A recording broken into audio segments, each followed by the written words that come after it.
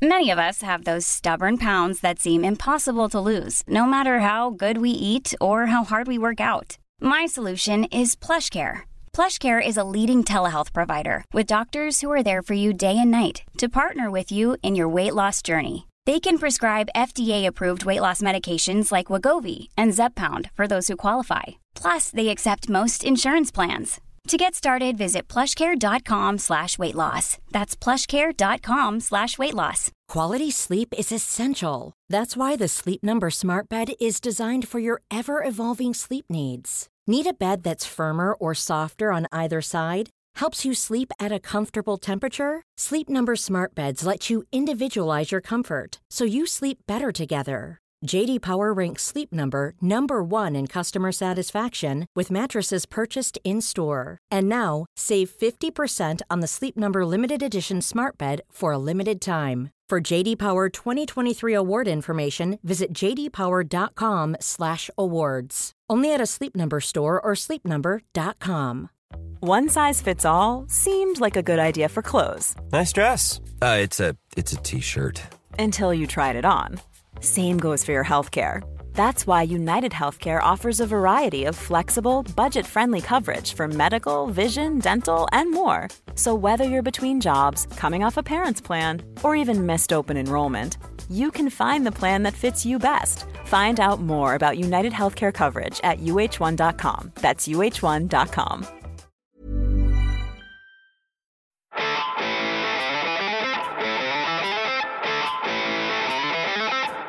Welcome to The Other Hand, a podcast by Jim Power and Chris Johns that looks at the major political, economic and financial developments around the world from a uniquely Anglo-Irish perspective.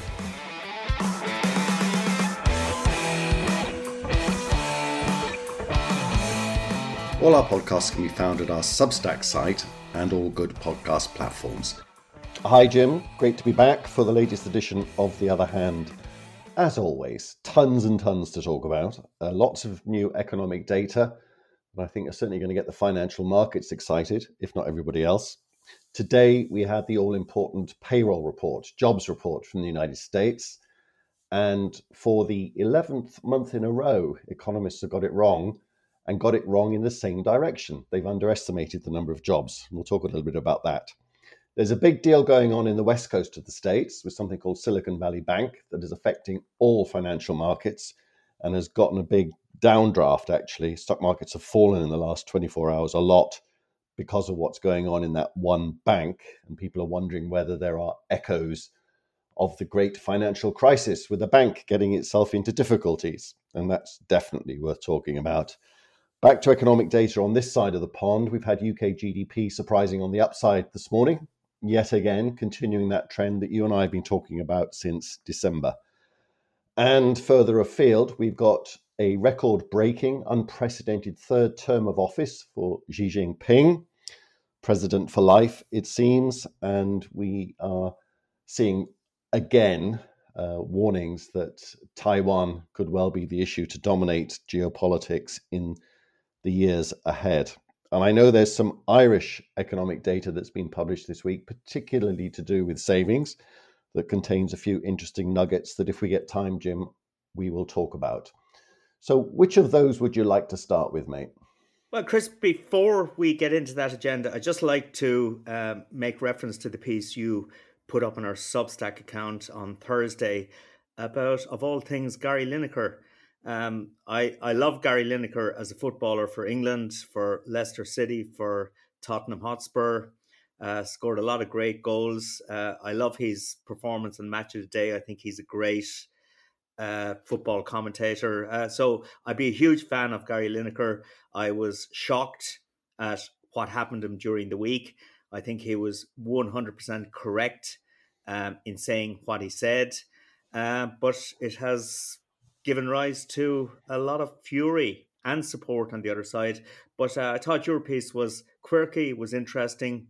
Talk to us about it. Thank you, Jim. Yes, I forgot about that, and I appreciate you mentioning it.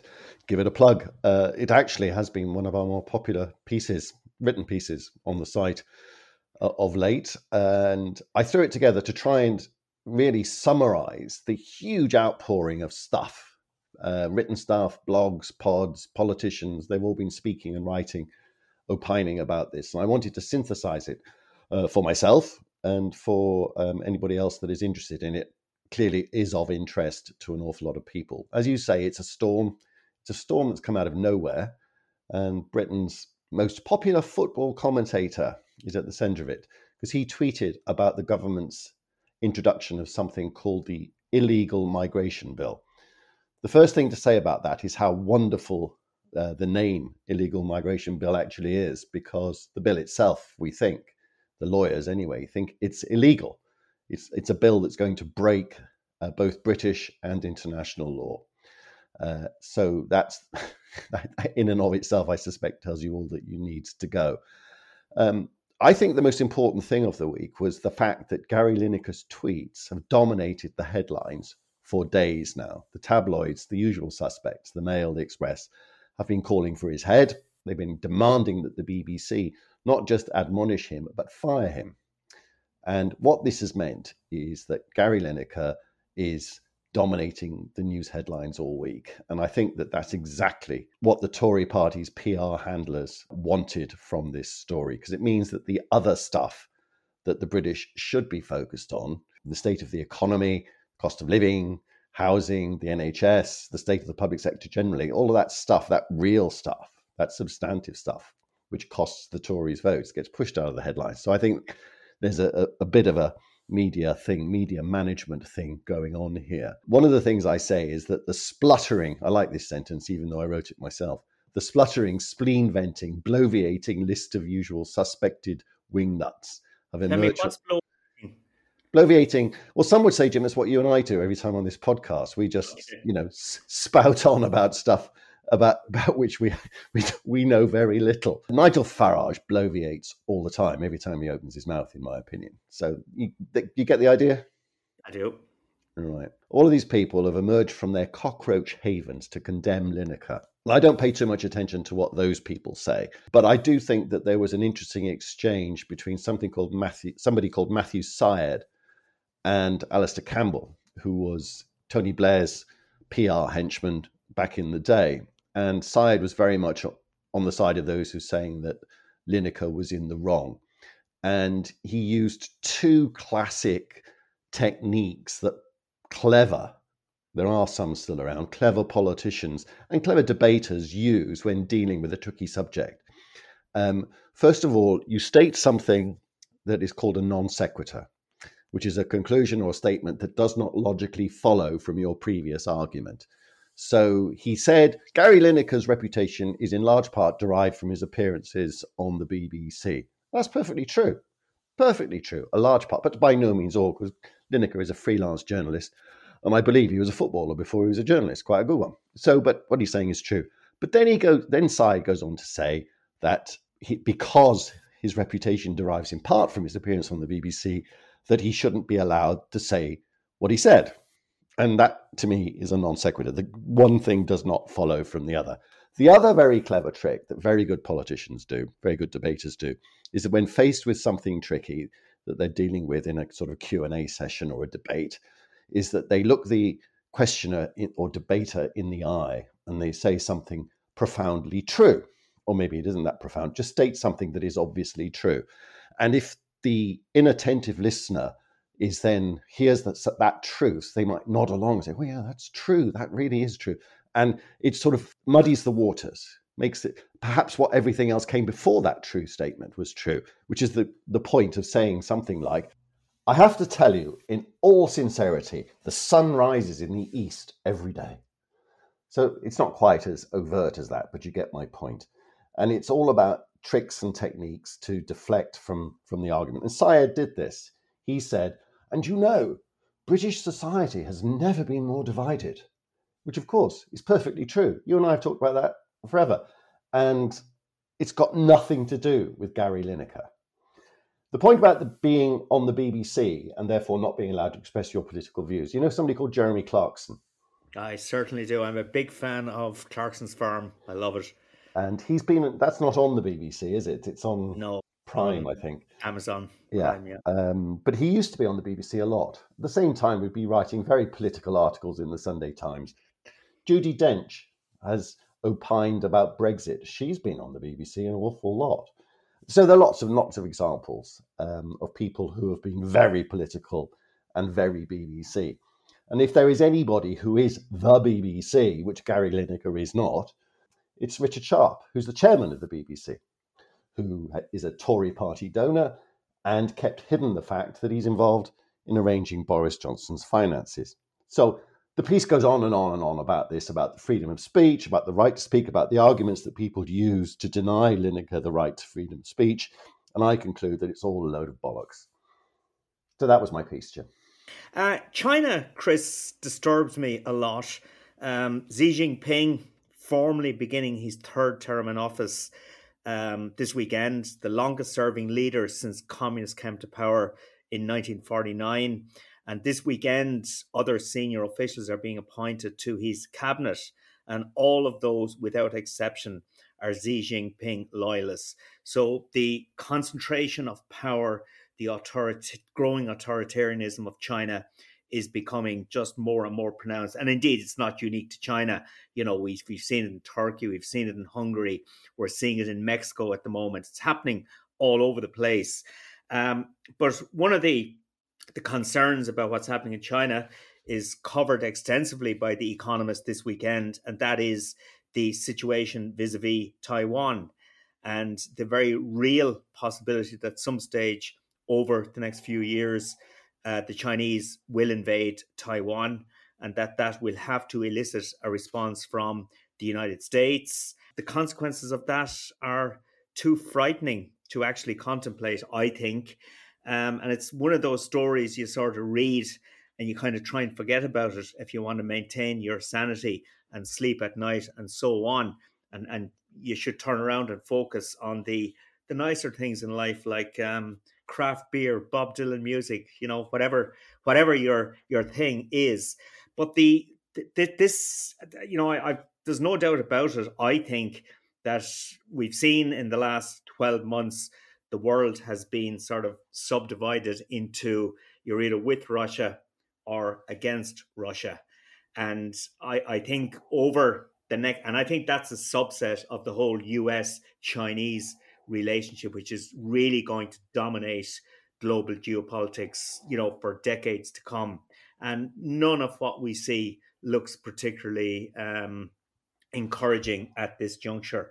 I agree. It's a vista too awful to contemplate. I'm no military expert, and I've certainly no claim to know what is in the mind of Xi Jinping, but the centralization of power, the shift to even more authoritarian rule, it's all very, very disturbing. The only crumb of comfort from a military point of view is the stuff I've been reading from people who are self-described military experts, and I've no reason to doubt them, say that he will have had pause for thought given what's happened to the Russian army in Ukraine and the experience of armies generally, invaders generally, or historically, including Ukraine, astonished by the extent to which the inhabitants, the citizens of the country, fight for their land. And the Russians were thought the Ukrainians would welcome them with open arms in some respects, and have been surprised. And there are lots of different episodes of that. So the extent to which the resistance that the Chinese would have to invading Taiwan, I think, is something that is giving pause for thought. The other logistical point is that rather than crossing a land border, he has to cross the ocean. And that gives rise to all sorts of military issues. Unless he plans to just flatten Taiwan first before he invades, it could be tricky. But that's all I know. I hope none of that happens, of course. But if it did, it would be a disaster for all of us. The consequences, both economic, political, and social, some of which are easy to see. I can tell you financial markets would not like it one little bit, but there's no insight in that comment, Jim. I think anybody would know that. Even if you've never invested a single penny in stock markets, you would know that they would go down a lot if it happened. You would. So some of the analysis that's been done, you know, the sort of modeling of the impact of this war by game theorists and others. But one of the conclusions they reach is that I think it's a 12-month war between the United States and China would knock 25% off the Chinese economy in 12 months. and roughly 10% of the US economy.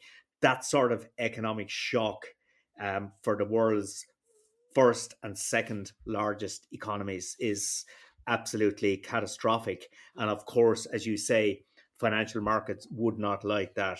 And So that's a relatively minor consequence of yes, that, it is, of course. tragedy. Yeah. There would be global food shortages, famines, there would be global energy shortages, it would be an economic catastrophe. And it wouldn't just be people involved in the war who would die. A lot of people around the world would die from various consequences of this war, which is why it's too awful a vista to contemplate. And all we can say is that let's just hope that nothing like this ever happens. Yeah, but it's interesting that that relationship between China and the United States is now starting to have other sorts of consequences. So the United States has put all sorts of sanctions on trade with China, particularly in areas like chips. And it does have consequences, Jim. There's been a Dutch company, I think they're called ASML. Yeah, that's correct. That's where I was going with this, actually. Sorry, yeah. They make China, machines that make chips. Yes. ASML its biggest customer is China. And of course, the Dutch government is coming under pressure to impose sanctions on that trade. But that has all sorts of consequences for ASML itself and indeed the Dutch economy. So it's a story, unfortunately, I think we will keep coming back to. Looking at the United States, Chris, we had the employment report out today, an increase of 311,000 in non-farm payrolls or in employment. The market expectation was 205,000. Between 2010 and 2019, the monthly average increase in employment was 183,000. And we've seen last month 505,000, this month, or February at least, 311,000. So really, really strong labour force growth happening in the US economy. There's a couple of points about this that I think is interesting, and I know you want to talk about the ability of private sector forecasters not to forecast properly. But one of the interesting features is that one of the sectors that saw a significant decline in employment was ICT, information communications technology. And why that's particularly interesting is because, we've seen all these headline stories about the large tech companies laying off workers over the last 6 months. And of course, bringing it home to Ireland here, a lot of those companies are, big employers in this country. And indeed, in the 12 months to the end of December, we did see the ICT sector here in Ireland, one of the few sectors to record a decline in employment. The other aspect is, of course, how it feeds into the Federal Reserve's narrative on the interest rate front, because the one thing that is clear central bankers are becoming increasingly worried about is the tightness of labour markets everywhere, the pressure that's coming on wages, although the US wage situation is quite tame based on today's data. But still, central bankers are worried about tight labour markets leading to higher wages and in turn feeding into service sector inflation in particular.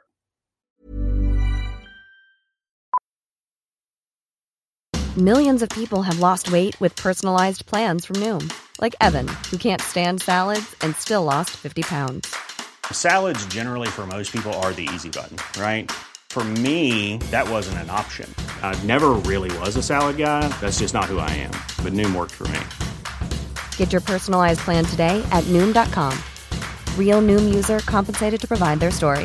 In 4 weeks, the typical Noom user can expect to lose 1 to 2 pounds per week. Individual results may vary. Quality sleep is essential. That's why the Sleep Number Smart Bed is designed for your ever-evolving sleep needs. Need a bed that's firmer or softer on either side? Helps you sleep at a comfortable temperature? Sleep Number Smart Beds let you individualize your comfort, so you sleep better together. J.D. Power ranks Sleep Number number 1 in customer satisfaction with mattresses purchased in-store. And now, save 50% on the Sleep Number Limited Edition Smart Bed for a limited time. For J.D. Power 2023 award information, visit jdpower.com/awards. Only at a Sleep Number store or sleepnumber.com. The lesson from the non-farm payrolls today is the same one that you and I have banged on about for ages, which is don't try to forecast anything. But there's an interesting quirk to that same lesson that we keep repeating all the time. Economist in the States called Justin Wolfers has pointed out that jobs growth has now exceeded the consensus economic forecast, if you like, the average forecast made by hundreds of different economists who all forecast this particular number because it is so important. Jobs growth has exceeded consensus forecasts 11 months in a row, which should statistically be absolutely impossible, because if a consensus forecast, it's just as likely to be wrong on the upside as it is on the downside. And if each forecast is independent from the last, there's a lot of statistical mumbo jumbo to talk about here, but it's like throwing 11 heads in a row. It's the chances each time are 50-50. So the probability of getting it wrong 11 times in a row is 0.5 raised to the power 11, which means a 0.05% chance. Statistically impossible. So that tells me that economists not only can't forecast, and we can't blame them for that, because I don't think the economy and these sorts of numbers are forecastable. The fact that the errors are consistently in the same direction is strongly suggestive that we're using the wrong model of the labour market, or at least the average economist is using the wrong model. And, to get it this wrong, this consistently, is truly weird, which I think tells us we don't really understand today's modern labour market very well. Do you agree? I do agree, actually, yeah. And we have spoken many times about the inability of economists to forecast. And indeed, I think that is easily understandable. I obviously have to do a lot of analysis of what's happening in the Irish economy. And over the years, after consistent failure in terms of forecasting, I have gradually sort of morphed into somebody. I now take a very anecdotal approach to what's happening in the economy. So I have a lot of people that I know in different businesses. I ring them regularly. I talk to them about what's happening in their business. And I kind of build up my picture of the Irish economy from the ground up, or from the bottom up, rather than from the top down, which is what forecasters tend to do. And I'm kind of happier that my understanding of the Irish economy is stronger now than it ever was, with sort of, well, semi-sophisticated forecasting models that I used in the past. Yeah, it's that this is another example of that. And of course, it's easy enough done, I guess, in a small economy like Ireland. Obviously, in a vast economy like the United States, that sort of approach is much more difficult. But I think it is really instructive in understanding what's happening in the economy to talk to the people involved. We spoke about the eviction ban during the week. Talking to landlords about their experience is an interesting part of that analysis. Looking at other aspects, such as the impact Brexit is having, you talk to people who are actually trading between Ireland and Northern Ireland, or Ireland and Great Britain. But that's an interesting stat there. 11 months, totally. But the big picture, what we know, apart from all our knowledge that we get every day about our ability as forecasters, what we know is that the US jobs market is still very, very tight. Wage growth, I think you mentioned it earlier on, wasn't that big a worry in this particular number, but there have been other numbers that suggest wage growth is a problem in the United States, particularly in the service sector. Certainly not behaving well enough to stop the Federal Reserve from raising interest rates. And that if the objective of the Federal Reserve is to start causing job losses, so remember, this is over 300,000 jobs in 1 month, and Biden has seen during his presidency millions of jobs created, much, much more than, what was his name? Trump? Is that right? Than Trump ever did. Boris Trump, yeah. The multi-million jobs economy, extra jobs economy that Biden has presided over, has been an extraordinary jobs machine. One straw in the wind that was a good piece of news is that labour force participation increased. More people were drawn into the labour force that were previously self-reported out of it, which is a good thing. Because one of my pet theory, quirky theory, for why labour markets are tight everywhere is that an awful lot of people, not unlike you and me, Jim, have decided that corporate life it's such a load of crap these days. Corporate life is just so awful that they've gone off and done other things, either become gig economy workers, or just not working at all. And I think that's something that will emerge in recent years as to why older people 50 plus, for example, have left the workforce forever. That's one of the many reasons why I think the labour market is so tight. But there are many things we don't understand, as I said at the top of this show about the labour market on both sides of the Atlantic, very, very tight. If they want to start generating net job losses after these multi-million job increases, the level of interest rates to which we're going to go is a lot higher than even we have been talking about in recent days, Jim. The monetary tightening that they have done, which has been considerable, has had bugger all impact on the labour market. So when is it going to crack? And what have they got to do to generate job losses? Yeah, Strikes absolutely. me there's a long way to go. And that's why central bankers are sitting around at the moment scratching their heads. Yeah. There is no doubt about that. You mentioned the sort of over 50s withdrawing from the labour market for various reasons, not least the what corporate life is actually like. I've been hearing a few stories about people interviewing young people for jobs, either bringing people into a firm new or trying to promote people within a firm, and doing an interview to get upgraded or whatever. And that a lot of young people are basically saying, no, I actually don't want to be promoted because the extra money I'll get will be heavily taxed. The extra level of stress I will have to take on board will be absolutely phenomenal, and I still won't be able to afford to buy a house. So what's the point? On a related theme, there was a fascinating article on Bloomberg written by Tyler Cowen. I don't know if you know that name. I do indeed, yeah. Yeah, he's an economist in the States, professor of Yeah. economics, a polymath, a public intellectual, astonishing range of talents the man has. But anyway, he wrote a really fascinating, quirky article about why and how really super smart people don't become super rich. And he was just talking about data, principally actually from Scandinavia, about where the richest top 1%, and in many cases the top 0.1%, looking at measures of intelligence, albeit flawed, like IQ, and noticing that the people with the highest IQ were not in the top 1% of income earners. They would still have plenty of money and they still have good jobs and they were very talented and all the rest of it. But it was only very averagely intelligent people that became super rich. And he was suggesting a few reasons as to why that was the case. And this relates to what you were just saying about younger people deciding they don't want the promotion because it comes with too much hassle. Really super, super smart people don't want to become billionaires because they know all the crap that comes with it and they know what they've got to do to get it. So you often find that the really super smart people say, yeah, I got enough now. And they move on into other areas of their lives rather than just making more money. And I think that we might be seeing signs of that in other cohorts of the population. So that's quirky theory number 2 of the day, Jim. So I'm sorry to be landing you with all my weird theories about the world. Tell me about banking in Silicon Valley. And before I do, Chris, because I think banking in Silicon Valley could take up the rest of the podcast. Before we go there, I just want to. I teach economics, as you know, and I'm always teaching trying to tell students that economics is very real world. It's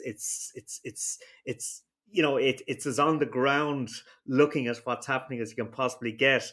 And I was reminded of this morning, just how real it is.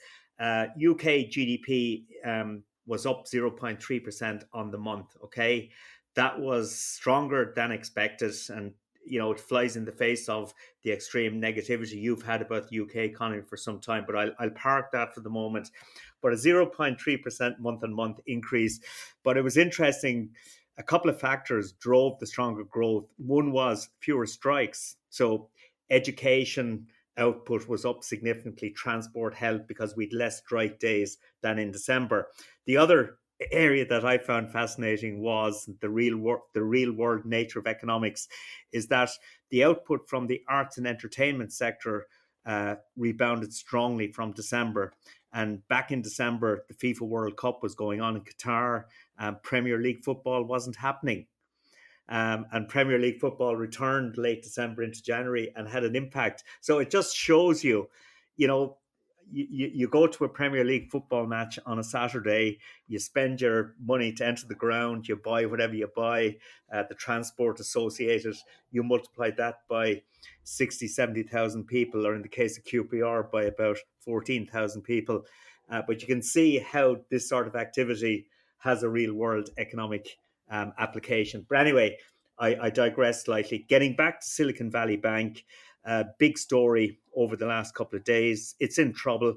To fill in the listeners who may or may not be aware, but Silicon Valley Bank is a Silicon Valley-based bank who finances early-stage technology firms. Over the last few weeks, it has been getting into financial difficulty. It's been losing deposits.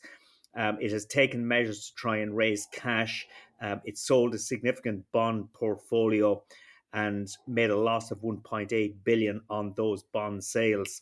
And I think what we're seeing sort of hitting the banking sector, I mean, we spoke in the last podcast we did together about the net interest margin and how banks do well in a rising interest rate environment.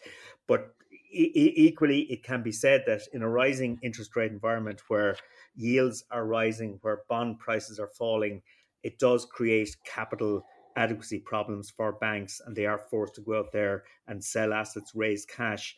So this seems to be what's happening with Silicon Valley Bank. It is a big, big story that is resonating, as you said, all over the world over the last 24 hours. Yeah, particularly in the financial sector. I think one bank index of bank shares in the United States yesterday fell 8%. So it's taking down banks like Bank of America, JP Morgan, who don't have much similarity with this bank in California. Because we lived through the financial crisis of well over a decade ago now, people are wondering, is there another canary in the coal mine? Is this the start of something big? Just as we ignored the early warning signs of the financial crisis back then, which were occurring in quite weird bits of the financial market. Very esoteric hedge funds were closing, and then all of a sudden it blew up into a global financial crisis in a way that none of us expected. A lot of people in the early warning days of the great financial crisis said, no, this is very localized. It's very specific. It's not systemic. There's nothing to worry about here, nothing to see here, move along, and how wrong those views were. And I have to say that the consensus view of SVB is that the market is getting it wrong. So I think people need to respect the market a wee bit more than they are. But the consensus view is SVB is not like any other bank because it is a technology-based bank, that it took in a lot of deposits in recent years from tech startups that couldn't spend the money as fast as they could, and simply bought treasuries with it. And the money that is on deposit is started to flow out. So they've had to sell treasury bonds at a loss, all those kinds of things that you're talking about there. So the structure of this bank, its balance sheet, if you like, its assets and its liabilities are pretty unique, if I'm allowed to say that. It's not like the balance sheet of JP Morgan, but everybody was treated the same yesterday because it isn't the only canary in the coal mine at the moment. There's a couple of property funds around the world that have become closed to withdrawals. And that's got a few financial types nervous because that was very similar to what happened last time. So is it the start of something big? All I can say, a bit like Taiwan, Jim, I don't know, but I certainly hope not. Yeah, I just think when you're in an environment where monetary policy has been tightened at the fastest pace in decades, there are bound to be seriously negative consequences cropping up here and there. And I think this is an example. In my defense, you weren't having a go at me there. You were having a go at me earlier on, but not there.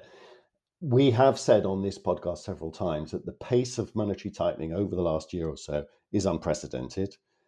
We've gone from zero to quite a lot in all sorts of different jurisdictions very, very quickly.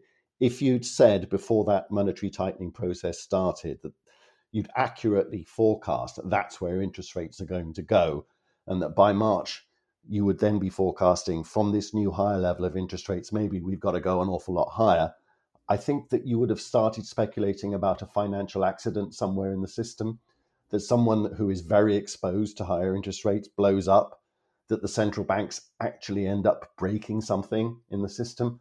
And I think that that is a real possibility still. Chris, I'd just like to rapidly cover one final item, and that is the savings data published for Ireland relating to the fourth quarter of 2022. The household savings rate came in at 20%, and that's where it's been for the last couple of years, around 20%. But in quarter one 2019, a year before COVID, that was running at 10%. So there's been a significant increase in household saving in this country. And indeed, in the final quarter of last year, we saved as a country, the household sector, 3.9 billion. And just to explain, the savings ratio is basically the difference between household disposable income and consumption. And that difference is expressed as a percentage of household disposable income. Okay, I hope I haven't lost the listeners at this point. But looking at the breakdown of that 3.9 billion, basically it's disposable income that's not spent. Okay, so some of that is invested in property or other real assets. And in the final quarter of last year, that is estimated at 3.2 billion. There was 1 billion added to bank deposits, so financial assets as such.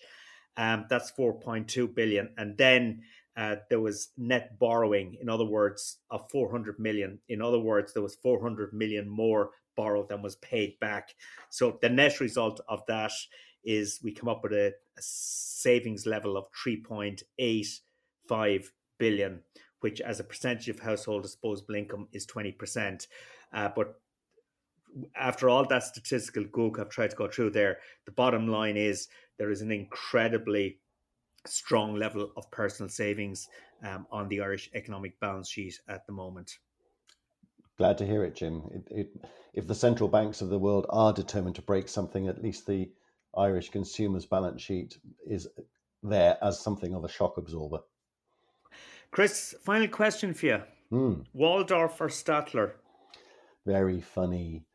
You are referring to a tweet that I put out earlier today on, funnily enough, Twitter, where I just simply took a snapshot of recent reviews of this podcast that appear on Apple podcast pages.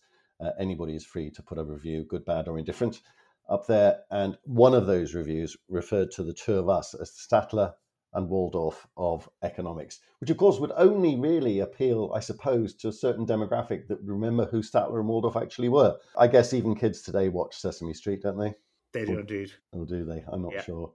It's I'm been sure a long time for me, that's for sure. Yeah. Anyway, I hope that these are labels and names that do not stick. So do I. Cheers, Jim. See you, Chris.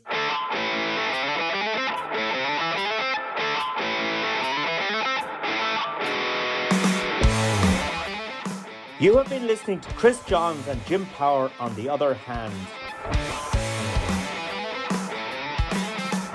We hope you enjoyed it.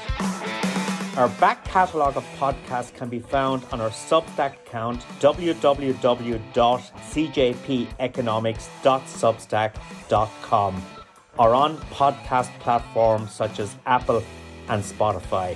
If you would like to listen to the podcast free of advertisements, you can sign up to our Substack account.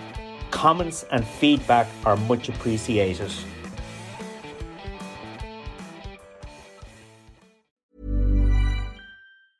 Even when we're on a budget, we still deserve nice things. Quince is a place to scoop up stunning high-end goods for 50 to 80% less than similar brands. They have buttery soft cashmere sweaters starting at $50, luxurious Italian leather bags, and so much more. Plus, Quince only works with factories that use safe, ethical, and responsible manufacturing. Get the high-end goods you'll love without the high price tag with Quince. Go to quince.com/style for free shipping and 365-day returns.